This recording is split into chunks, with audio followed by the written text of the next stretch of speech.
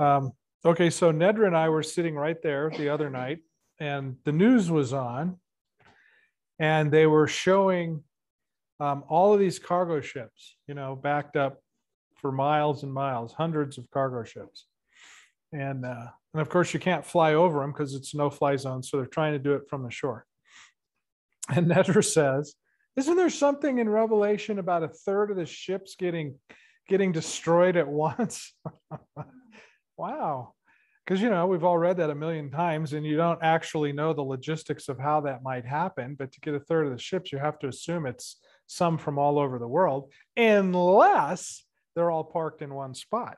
Mm-hmm. So that was Revelation 8:9, as it turns out. And a third part of the creatures which were in the sea and had life died, and a third part of the ships were destroyed.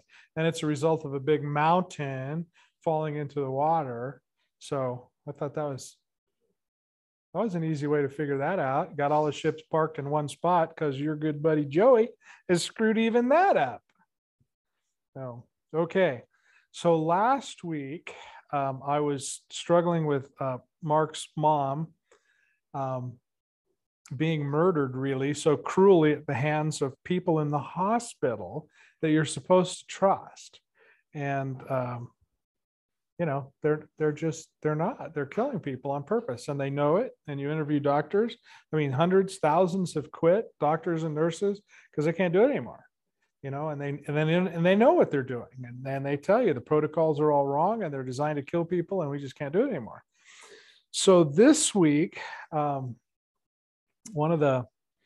that list of books that I gave you and people I listened to and all that stuff, one of the guys I encouraged you to listen to is Rob Skiba, and he's 52 years old, and he's a filmmaker and Lionsgate Productions, and he's a researcher and all-around great guy.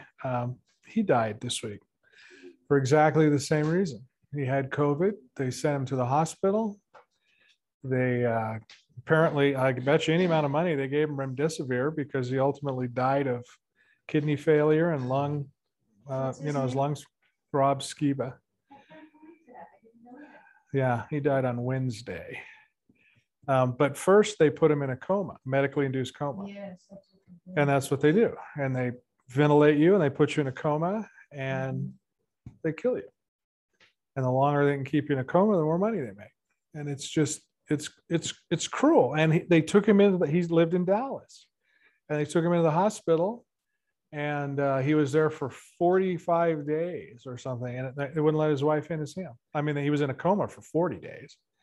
Never let his wife in to see him once. Not once. I mean, it's just, we're talking about Nineveh and how cruel those people were and all. And I don't honestly see the difference. And that's what's giving me some pause about this whole thing is, I've got the documents, you've probably got them, that says there's 3 ways to treat COVID according to the NIH. Anthony Fauci, did you know he's not the boss of the NIH? He's a director. He's not the boss. And the boss quit a couple of weeks ago because he can't deal with it anymore either. So anyway, Fauci's NIH says there's 3 ways to treat COVID: remdesivir, ivermectin, and some other drug I've never heard of. And it gives all the side effects. And the side effects from remdesivir are like pages. It's, kidney failure, renal failure, they call it, and lung, all this stuff. And then the side effects for ivermectin is, somebody once tripped over a bedpan and sprained an ankle.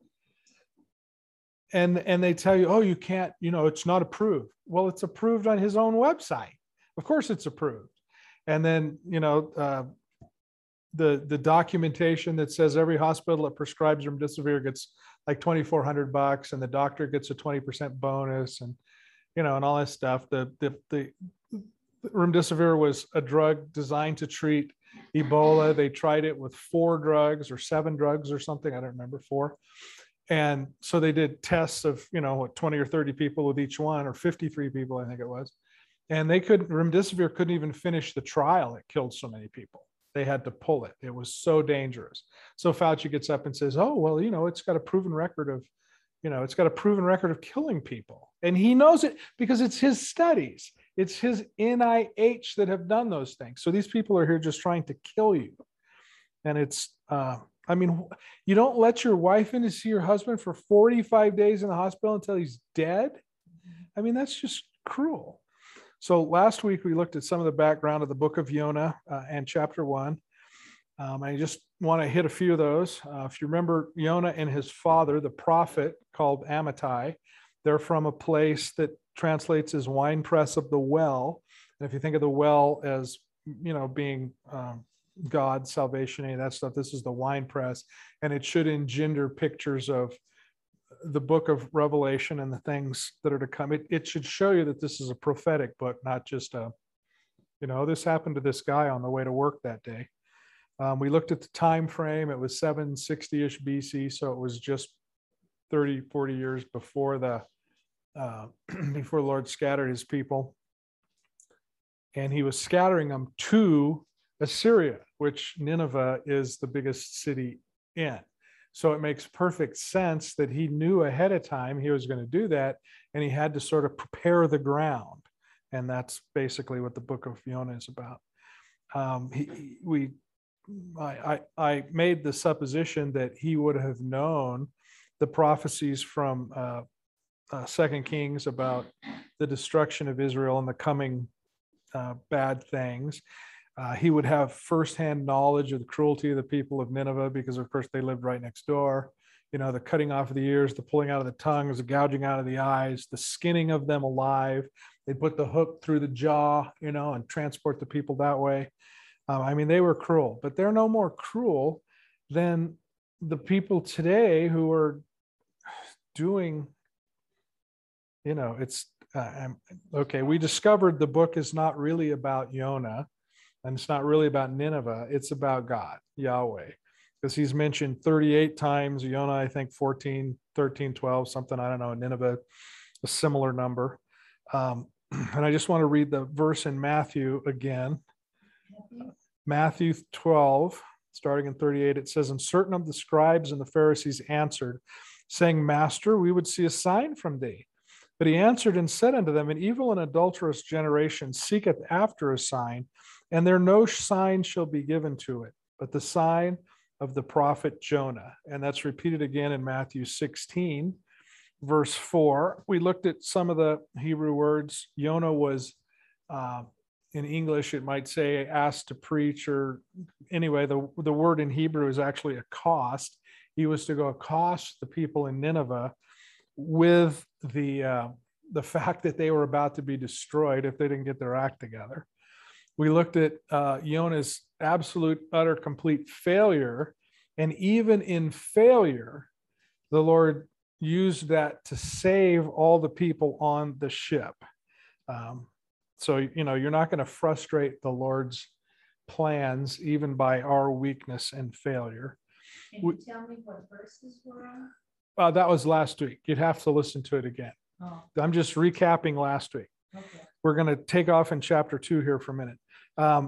We talked about the fact, and this will play into tonight, is that Jonah can be seen as representative of the nation of Israel, or the people of Israel. He can be seen as representative of Yahuwah himself, and I think he can be seen as representative of us. He talked about he was not willing to jump off the boat, even though this was all his fault. But he said to the sailors, throw me over and the sea will be calm. And how that's exactly what we do. You know, as long as our sins are quiet, nobody's the wiser. Talked about 3 days and 40 days. You know, 3 days is basically the authority of God, and 40 days is always something big is about to happen after the 40 days. So here we are at chapter 2. So we'll start in chapter 2, the book of Jonah.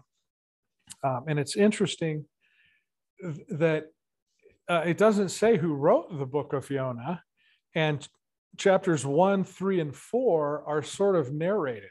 If he wrote it in the third person, but chapter 2 is first person.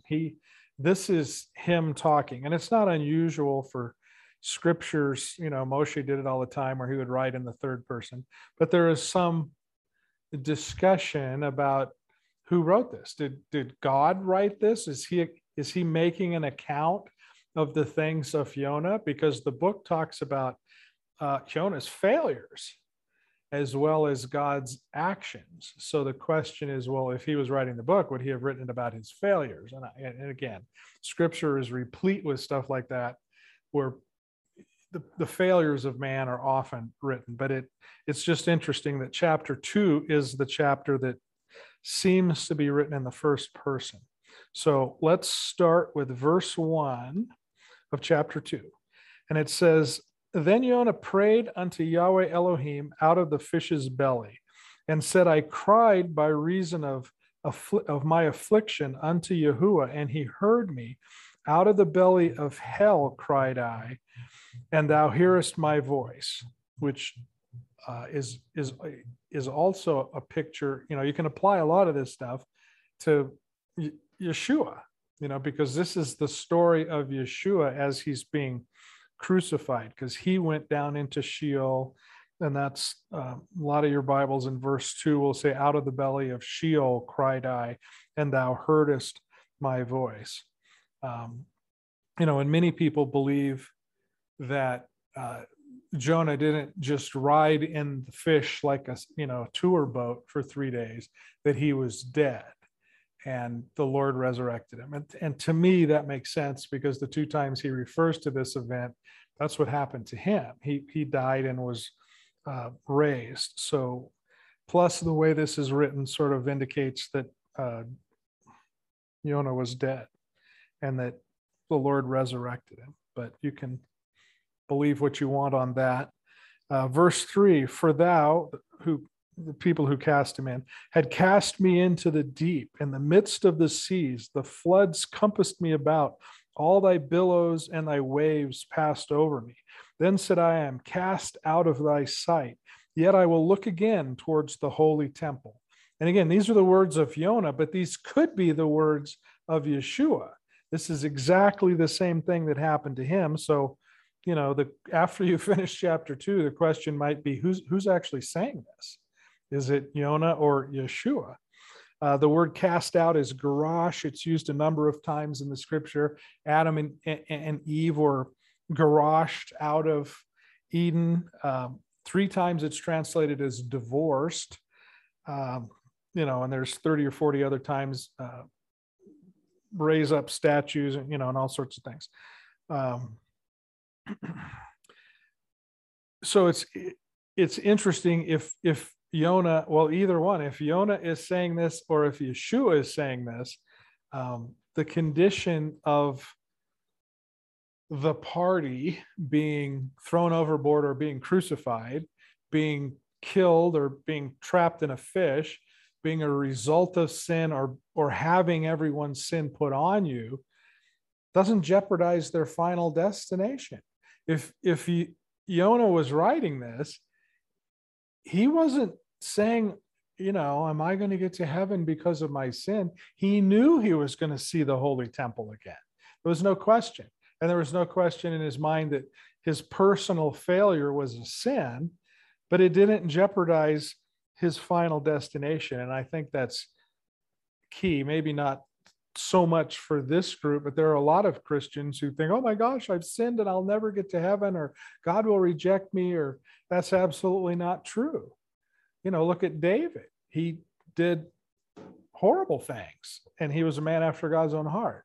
That's not, you can't really, I suppose you could, but you can't really sin yourself out of heaven if your heart is for the things of the Lord. And certainly Jonah's was, but his trajectory was wrong and God had to fix it. And that's no different than anybody in this room. Our trajectory has been off, certainly, I bet, more than one time, and the Lord has fixed it. Yep. Yeah, it did. It did. And he prayed and he cried and he wept until that child died. And then that's okay. If the Lord saw fit to take him, then that child's in heaven and I'll see him later. Yeah, exactly. There's often a consequence, but the consequence does not usually involve you losing your salvation, right? If your heart is for him, I don't believe you can sin yourself out of heaven if your truly heart is for him. Okay, so verse 5, the waters compassed me about, even to the soul. and the depth closed around about me, and the seaweed was wrapped around my head. And I went down to the bottoms of the mountains. The earth with her bars was about me forever. Yet you has brought me up, my life from corruption, O Yahuwah Elohim.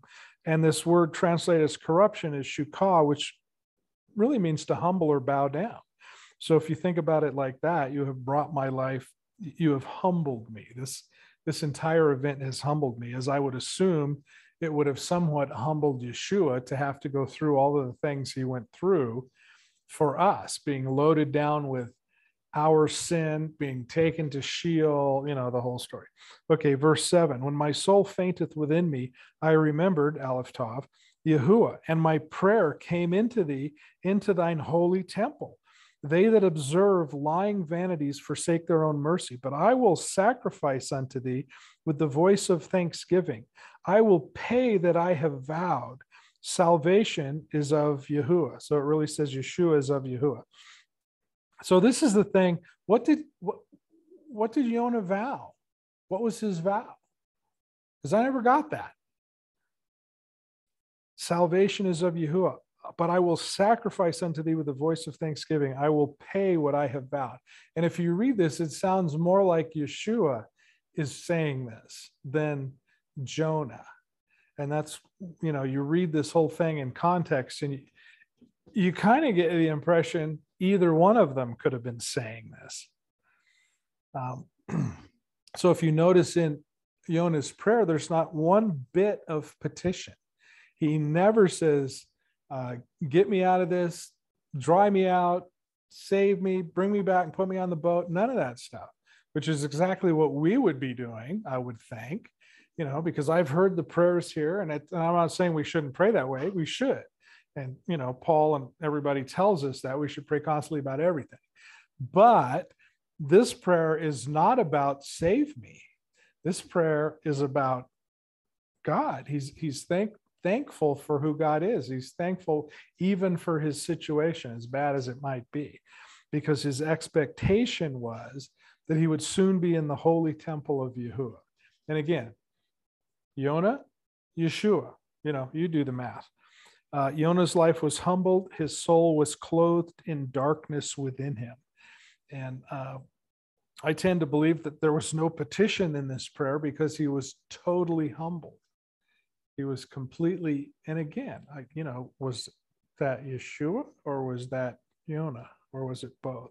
I think it's a great example for how prayer should be made. We all have things and friends and events and stuff that we should well bring before the Lord. And I'm not saying not to do that, but this is a great example of thanksgiving. And whether it's Yonah or Yeshua, they were in the midst of serious tribulation and maybe physical death.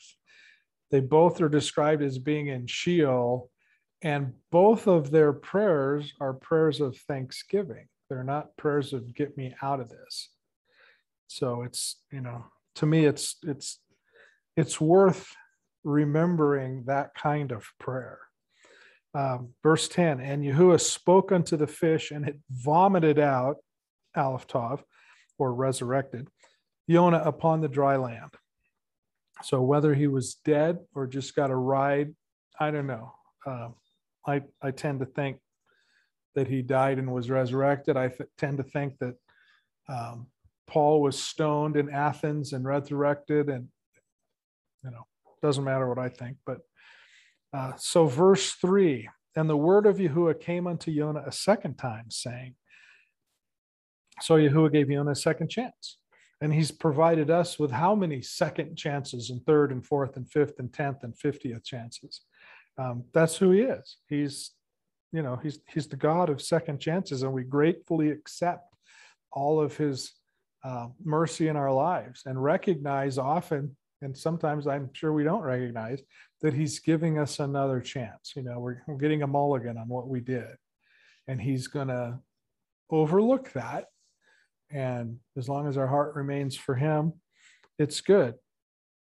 But sometimes we struggle, or at least sometimes I struggle with, and this is the crux of the book, struggle with God's mercy in other people's lives. How can he save those people? Doesn't he know what they've done? And we have to understand he provides the wicked with the same opportunity that he provided us with, because we were wicked at one point, and he provided enough opportunities time and time and time again for us to get to that spot. So why would we begrudge somebody else? So I see the tremendous evil that seems to be going on around us. And I mean, literally the senseless murder of completely innocent people, for no other reason than they trusted the doctors or they trusted the hospitals. And these people have no excuse. I mean, they all know that they're killing people, and yet they don't want to lose their jobs, or they get a commission check, or, I mean, it's sick. And it's, I don't know.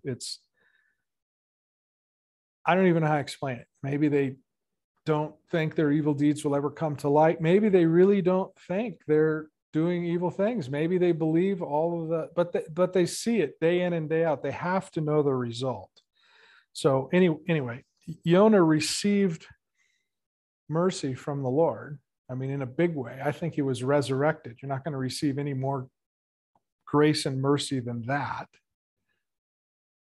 And he was reluctant to give that mercy.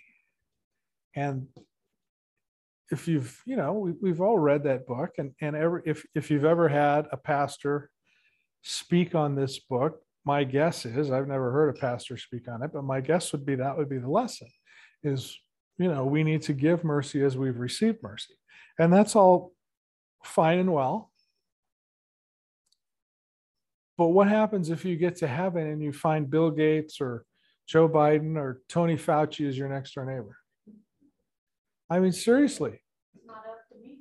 It's not up to you. And that's the thing that I've been struggling with. If it was Hitler or Stalin or Mao, I could see the glorious hand of God working in the salvation of this ultimate sinner, because that was before my time. It didn't really affect me. I didn't know people who suffered through that. I've read the books and they're tragic, and I've seen the pictures and they're just heartbreaking. But this stuff is affecting me. It's people I know. And it's so pointless. It has to be as pointless as anything any of those guys did. And I'm struggling with that. I want to see, how many times have people here prayed over the last 18 or longer, Lord, bring their deeds to light. And the only reason we pray that is because we think if their deeds come to light, there will be punishment. So what we're asking really is, Lord, punish those people for doing what they're doing. And I don't see any sackcloth and ashes. I don't see any repentance. All I see is lies and murder and taking of money. And I guess I want to see some repentance before I want to see some salvation. But it's not up to me. So verse 2 of chapter 3, I'm guessing. Arise and go unto Nineveh, that great city, and preach unto it the preaching that I bid thee. So Jonah arose and went to Nineveh according to the word of Yahuwah. I'm sure that's what it said. Okay, so what verse are we in? When you have oversized thumbs, stuff happens. Okay, so Jonah rose and went into Nineveh according to the word of Yahuwah. Now Nineveh was an exceeding great city of 3 days' journey. Well, okay. What does that mean? It's going to take him 3 days to get there? Or the city is so big it's going to take him 3 days to walk through it? So it's about time that we look and see what it really says. We're 3 days in a fish. There's 3 days all over this. There's 40 days all over this. There's all these, I mean, it's everywhere. There's Yahuwah all over this. It says, Nineveh Elohim Gadol Ayar Shalosh Yom Mahalak. Now, you know a lot of these words. You don't think you do. Nineveh, you know. Elohim, you know. Gadol, you might know. It means great or, oversized or something. Ayar is the word for city. And if you remember when you talked about Judas Iscariot, we talked about the city, Ayar. Shalosh, the number 3. Yom, is day. And Mahalak is journey. So what it really says is Nineveh, God's great city, 3 days walk. Nineveh, God's great city, 3 days walk. So Nineveh is God's great city, and there's a 3-day walk, which is across it, apparently not to it. But why is it God's great city? Because it doesn't read that way in English. There's no translation I could find that's, those are the actual words. Those are the Hebrew words. Nineveh, God's great city, 3 days walk. Don't know. But I think there's more to this whole Nineveh thing than we're giving it. And again, from our perspective, thousands of years later, 2,500 years later, 2,700 years later, we already know that he's going to scatter his people where? In Assyria, which is, Nineveh may not have been the capital, but it was the largest city of Assyria. He's sending his people there in just a matter of a couple of decades. So logically, he has to prepare the ground, right? He's got something, there's a purpose in him sending them, in him scattering them, and they're not going to go willingly. So that means he's got to send somebody to get them. But he can't send somebody to get them that's going to kill them because he needs them. So he has to prepare these people. And I'm just wondering, it says God's great city, and it's 3 days walk across it. Just coincidentally, it's 3 days. So anytime you see 3, remember it's the power and authority of God. So I'm just thinking there's some preparing of the ground here because he already knows what his plan is. He already knows what's going to happen. Yonah doesn't know. Amittai doesn't know, but he knows. Okay, verse 4, and Yonah began to enter the city a day's journey. So apparently it was a day's journey from where he was barfed up on the beach to Nineveh. And I don't get that because it's a bunch of miles, but be that as it may. Yonah began to enter the city a day's journey, and he cried and said, yet 40 days and Nineveh shall be overthrown. So this is why he didn't want to go there, because he knew the Ninevites and he knew what was going to happen to him, and he didn't want to be skinned alive. He didn't want to have his ears cut off and his eyes pulled out and his tongue pulled out. And this would be the kind of message that might get that treatment. Yonah began to enter the city a day's journey and cried and said, yet 40 days and Nineveh shall be overthrown. And of course, if it's not 3 days, it's 40 days. It's always these ideas. And 40 days, every time you see 40, there's an event that happens, and typically it's not a good thing. But at the end of the 40 days, God does something huge. Or at the end of the 40 whatevers, God does something huge. And this is no different. 40 days is this idea of a great work is coming. And in Yonah's mind, he's thinking this great work is he's going to nuke the place and get rid of all these people. But that's not exactly what he had in mind. Verse 5, so the people of Nineveh believed Elohim and proclaimed a fast and put on sackcloth from the greatest of them even to the least of them. For word came unto the king of Nineveh, and he arose from his throne, and he laid his robe from him and covered him with sackcloth, and he sat in ashes.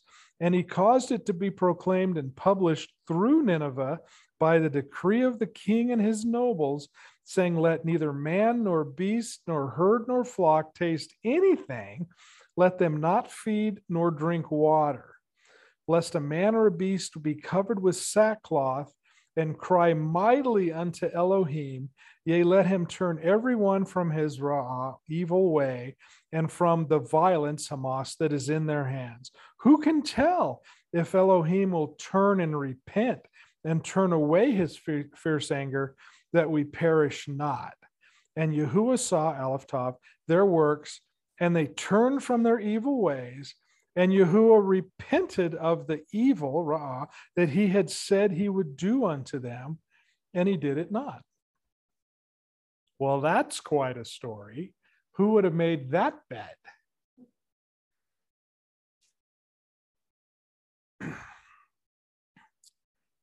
Jeremiah 18, verse 8, it said, if that nation against whom I have pronounced turn from their evil, I will repent of the evil that I thought to do unto them.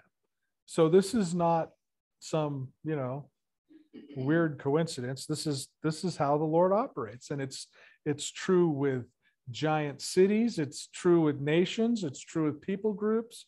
It's true with towns and cities and individuals.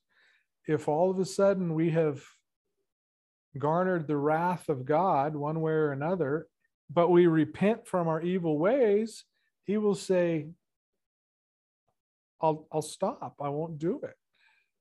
And that obviously should be the goal. And that's what happened here. But how is that even possible? I mean, this nation, to say they're pagan, does a giant injustice to the word pagan. They are awful, horrible, terrible, murderous, villainous, evil people that have no respect for human life. And all of a sudden they just turn and repent. It kind of sounds that way. So anything's possible. We could see a big, repentance. I don't know. But it had to be in the message, yeah? I mean, that was a heck of a sermon. Repent, or in 40 days you die. Now, who's going to buy that? There's always a guy at the corner in Santa Barbara, anyway, up on a soapbox as you're walking down State Street and going to the wharf. He's always out there proclaiming something. The end is near. If you don't get your act together, you're going to be smitten. Whatever. Well, this book, as I mentioned, isn't about Yonah. Certainly didn't give an awesome message. And it's not really even about Nineveh. It's about God.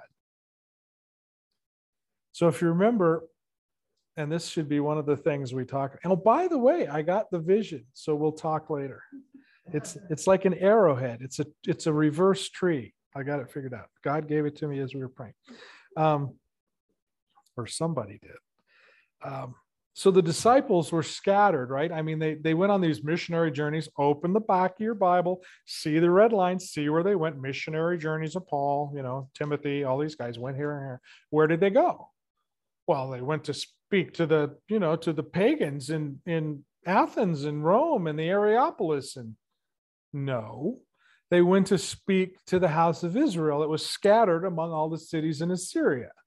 And of course, their message was received with great joy because these people had been ostracized from their God and their country for 800 years. They'd been waiting for this message. The woman at the well, the Samaritan on his way to, they'd been waiting to hear this. They naturally received it with great joy. Well, this is the same sort of situation. You look at this and go, this is crazy. Some splotchy, fish-smelling Jew is going to walk through this murderous, evil pagan city with 120,000 people in it and say, if you don't repent, God is going to smite you. And by the way, a God they don't even believe exists. And they all just fall to the ground and repent. Obviously, there's more to that story. So when we look at the history, there is more to that story. Because Yahuwah knew he was going to scatter his people. He was going to have the Assyrian army in about 30 years come and conquer the 10 tribes and take them back to Assyria. But he was going to take them back to Assyria so they would assimilate with the people and they would scatter all over the then known world so that when the time came, God's people would already be everywhere. So he had to soften the ground up, right? Shock and awe, I guess. So if you look at the history of all this stuff, the first thing you'll notice is there have been a couple of eclipses, and that freaks out people of those times. All of a sudden, the sun disappears, and all you know is God is mad. You don't even know who the God is, but you can see in the heavens, this is not a good thing. Then there had been famines in the 12 years preceding Jonah's visit. For the last 100 years, they had been moving away from the pantheon of gods that they had towards a monotheistic sort of thing under Queen Semiramis and her son Adad-Na'ari. They had been dropping gods from the pantheon, working towards a monotheistic sort of religion, but they didn't really know which God it was yet, but they knew there's really only one. So these previous 12 years, Nineveh had been experiencing a serious plague. Their army had been seriously depleted, and they didn't know why. It was just sort of reinforcing the idea that this God they did not know was unhappy, and they knew they needed to somehow appease him and get on his side, because they were trying to stave off the utter destruction of their country. Then there were other issues afoot. This was about the time of these countries over in Europe, Rome and Greece, started getting, they were getting their feet wet in the whole conquering the world thing. And Greece and Rome and Babylon and some of these other nations, when they would come in and conquer the country, certainly there was, there was some abuse that went on, and people suffered. But for the most part, their goal was not to annihilate, injure, or damage the populace. It was to bring them into the fold so that these people could be trusted to hold the country and pay the tribute and pay the. If you kill everybody or maim them, there's no money in that. And all of these countries knew that. And Assyria is looking at all this and wondering, why are we doing the things we're doing? And I'm certain there had to be people there that were not, 100% comfortable with just the physical abuse, the sheer cruelty that they did. So all this is going on in Nineveh, right? So you've got an eclipse, you've got another famine, you've got people dying left and right. And into this walks this fish-smelly, splotchy Jew who had just hitched a ride inside of a giant fish to get there, saying, hey, you have 40 days before God destroys you. They've already been expecting God to destroy them. And he's saying, unless you repent. So they did. And God always works this stuff out, and he makes it look so easy, right? But Jonah was upset with the Lord for letting him. He was upset. But God had been at work for 100 years preparing for this day, because he had to get everything just right, because he knew he was going to use these people to do the most important thing in the history of history. And that was to scatter his word all around the world. He needed to get and they wouldn't do this on their own. And this is the story of the Jewish people forever, but they would never do it on their own. He would always say, be separate. And they wouldn't. They would intermarry and they would do all this stuff. So all through history, the Lord has to send something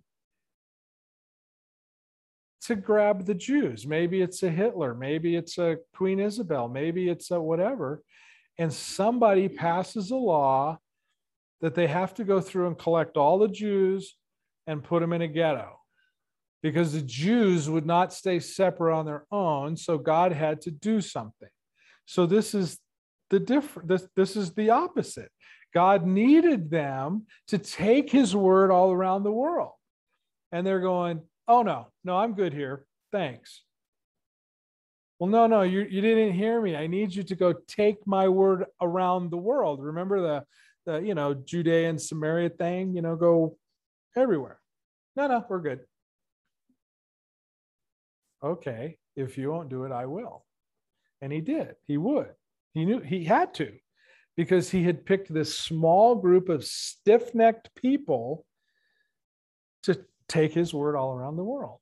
And that was the way it was going to be done. So he had to get them to move all around the world. And this is how he's going to do it. So you read the story of Jonah, and it's the story of a guy and a fish, right? But it's not. It's the story of a God who had a job to do, and his people wouldn't do it.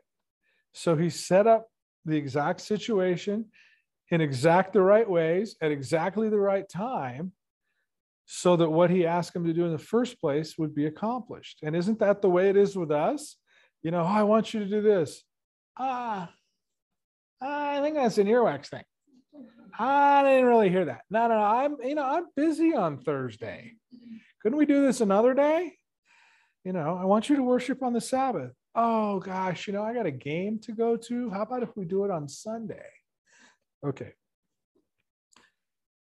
Chapter 4. But it displeased, and interesting, that word is ra'ah, evil, el. Displeased is evil towards. El means, it's a, what I mean.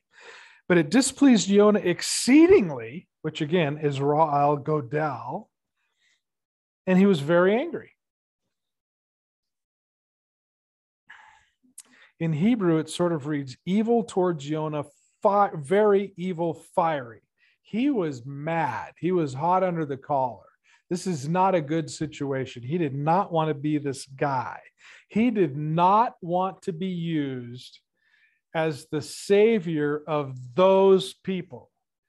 Look, I have a gig going at home. I've got a nice church. I got people who come. Let's do that. I am not going to go save the Hitlers and the Maos and the Stalins of the world. Don't use me for that. And he prayed unto Yahuwah, and I should just say that word is, there are several words for prayer in Hebrew. This is not one. It's palal. It means to judge. So he judged Yahuwah and said, I pray. Now here's a word for prayer, anah.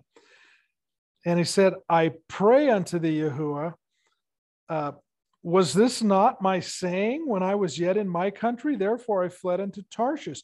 For I knew that you are a gracious Elohim and merciful and slow to anger and of great kindness, and repentest thee of the evil.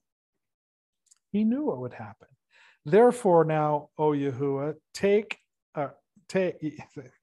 Therefore now, O Yahuwah, take, I beseech thee, my life from me, for it is better for me to die than to live. I do not want to be the guy you use to save those people. I would rather be dead, because then I know I'll be standing in the holy temple. And it kind of puts it into perspective. Jonah, in his eye, he can't be seen. He can't go home and say, I was the instrument God used to save those people. Yeah, those people who cut off the ears and gouged out the eyes and pulled out the tongue and skinned your brother. Those guys. Oh yeah, God used me to save them.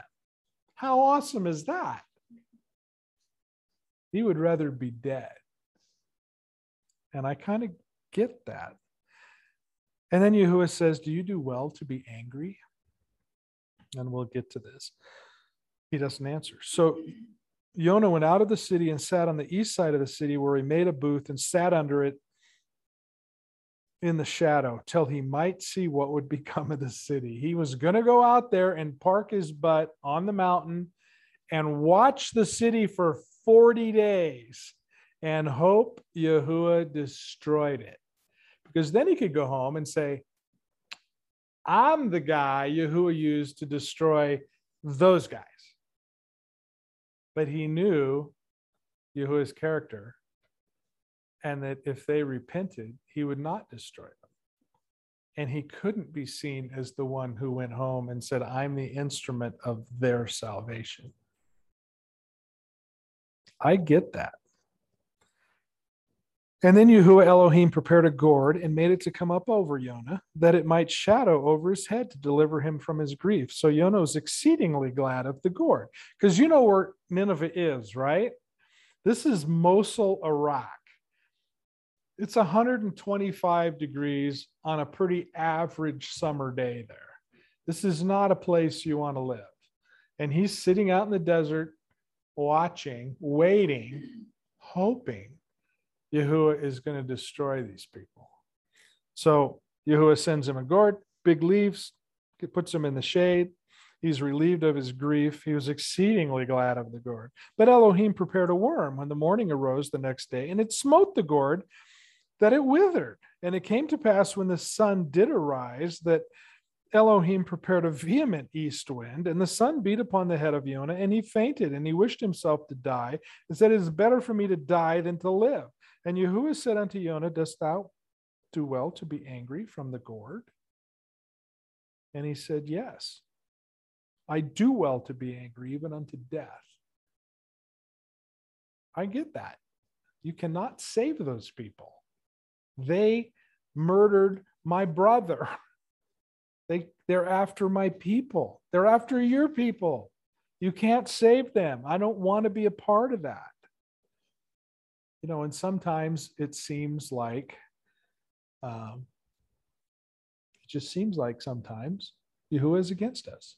You know, it's like, what did I do to deserve this? But more than that, what did he do to deserve that? You know, I try to be good and I get this, and these people are evil and they get your grace and mercy. I mean, sometimes it doesn't make sense. And I'm sure all you super spiritual people out there will say, well, what's he talking about? But I mean, seriously, you've all been there. You don't have to admit it. I don't want to see any hands, but we've all been there. Sometimes it just doesn't seem fair. Then said Yahuwah, thou hast had pity on the gourd for which you had not labored, neither made it grow, when it came up at night and perished in a night. And should I not spare Nineveh, that great city, where there are more than 6,000,000, 120,000 people that cannot discern between their right hand and their left hand? And the way this reads, I think, is, and they can't tell the difference between the sheep and the cattle. They have no clue. You know, we all know. We know who God is, and we have to choose every day how to live our lives, and every moment, you know, should I do this? Should I do that? What does he want me to do? How, you know, all that stuff. These people don't know any of this. You know, Fauci, Gates, Biden, and whoever are pulling all their strings, Klaus Schwab, and all those guys are killing millions of people in a horrible way.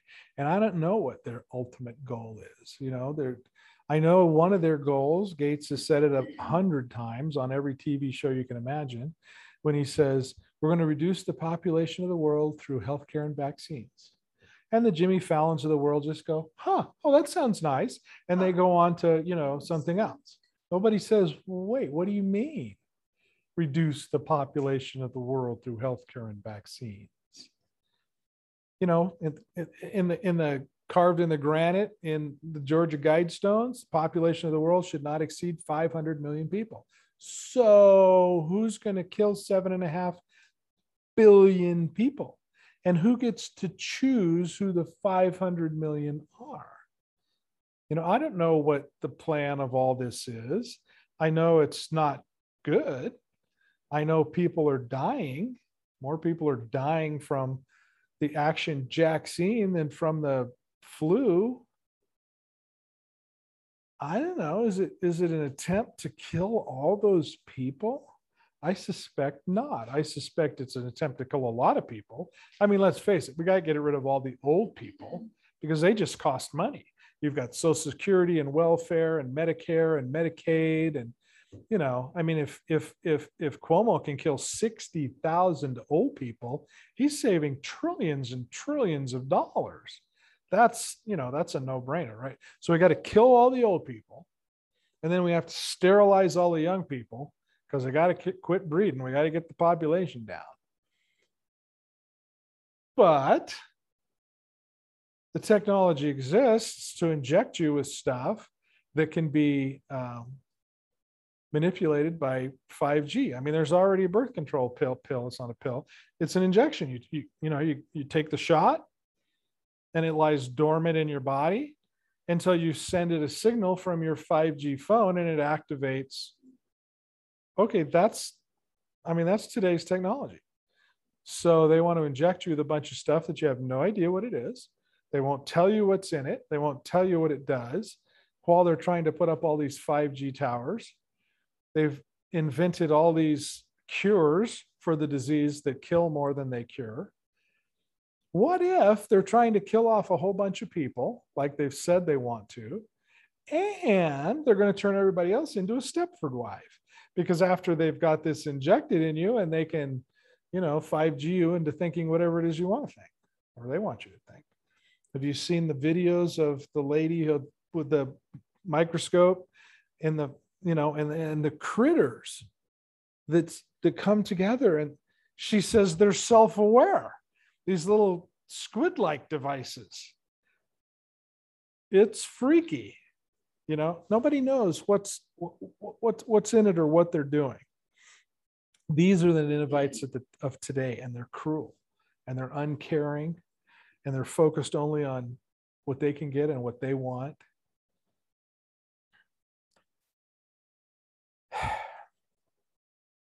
And it's no different than Jonah. And this is what I'm struggling with, is God is saying, I can't feel this way. I'm supposed to love my enemies. I'm supposed to treat them the way God treated me. I'm supposed to let God work it out. And I don't know if I can. I mean, it's not right. But God knows. And I don't know. Jonah says, do you do well to be angry? He said, yes, I do well to be angry. And I do well to be angry. I don't want these people, because I don't see anybody standing in the gap. I don't see this ever. We pray, oh, it comes to light. Well, it is to light, and nothing's happening. Nobody's doing anything. And so Jonah is sitting out there waiting, hoping, maybe praying that Yahuwah smites all these evil, cruel people, which is exactly what we're saying when we pray, I hope these evil deeds come to light. We don't care if they come to light. We just want them punished. We want it stopped. Not going to happen. I've read the end of the book. Romans chapter 2, verses 1 through 3. It'll be up here. Therefore, thou art inexcusable, O man, whosoever thou art that judgest, for therein thou judgest another. Thou condemnest thyself, for thou that judgest does the same things. But we are sure that the judgment of God is according to the truth against them which commit such things. And thinkest thou this, O man, that thou judgment which do such things, and that does the same, that thou shalt escape the judgment of God? We've probably read that in maybe NIV or something easier to understand. And we think, oh yeah, we shouldn't judge those people. It's in God's domain. And then when you live it and you see people being murdered it's under color of authority. That's a capital offense, and it should be. When you have people in authority, they can't use their authority to do things that they shouldn't do, and yet it's happening everywhere all around us. And it's going to continue to happen, and it's going to get worse and worse and worse. And I'm not supposed to judge that. I struggle with this because it needs to be judged. Matthew 5:44 says, "But I say unto you, love your enemies, bless them that curse you, and do good to them that hate you, and pray for them which despitefully use you and persecute you." You read that and it's all well and good until you're in the middle of it. How do you do that?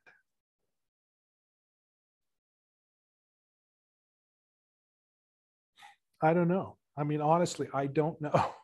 And I don't know that I can. And my hope is, like Jonah, if he's thrown off the boat and he drowns and he's got seaweed around his head, he's in Sheol, it says, he's in hell. But he says, Lord, I know I will be in your holy temple. I can cling to that. I don't know if I can do any better than Jonah did.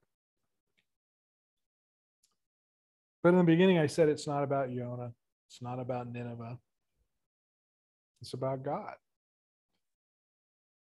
And the message is pretty clear that I need to figure out how to do that.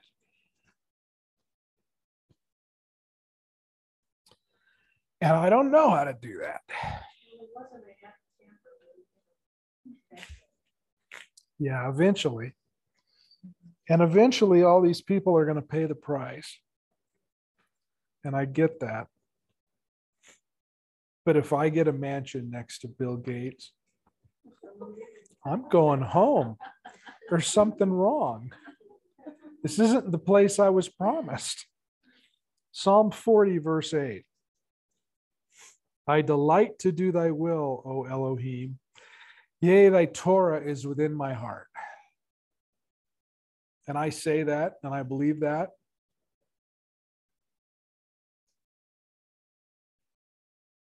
But I don't know. Well, there's something else that is, I don't know how to explain it. I'm just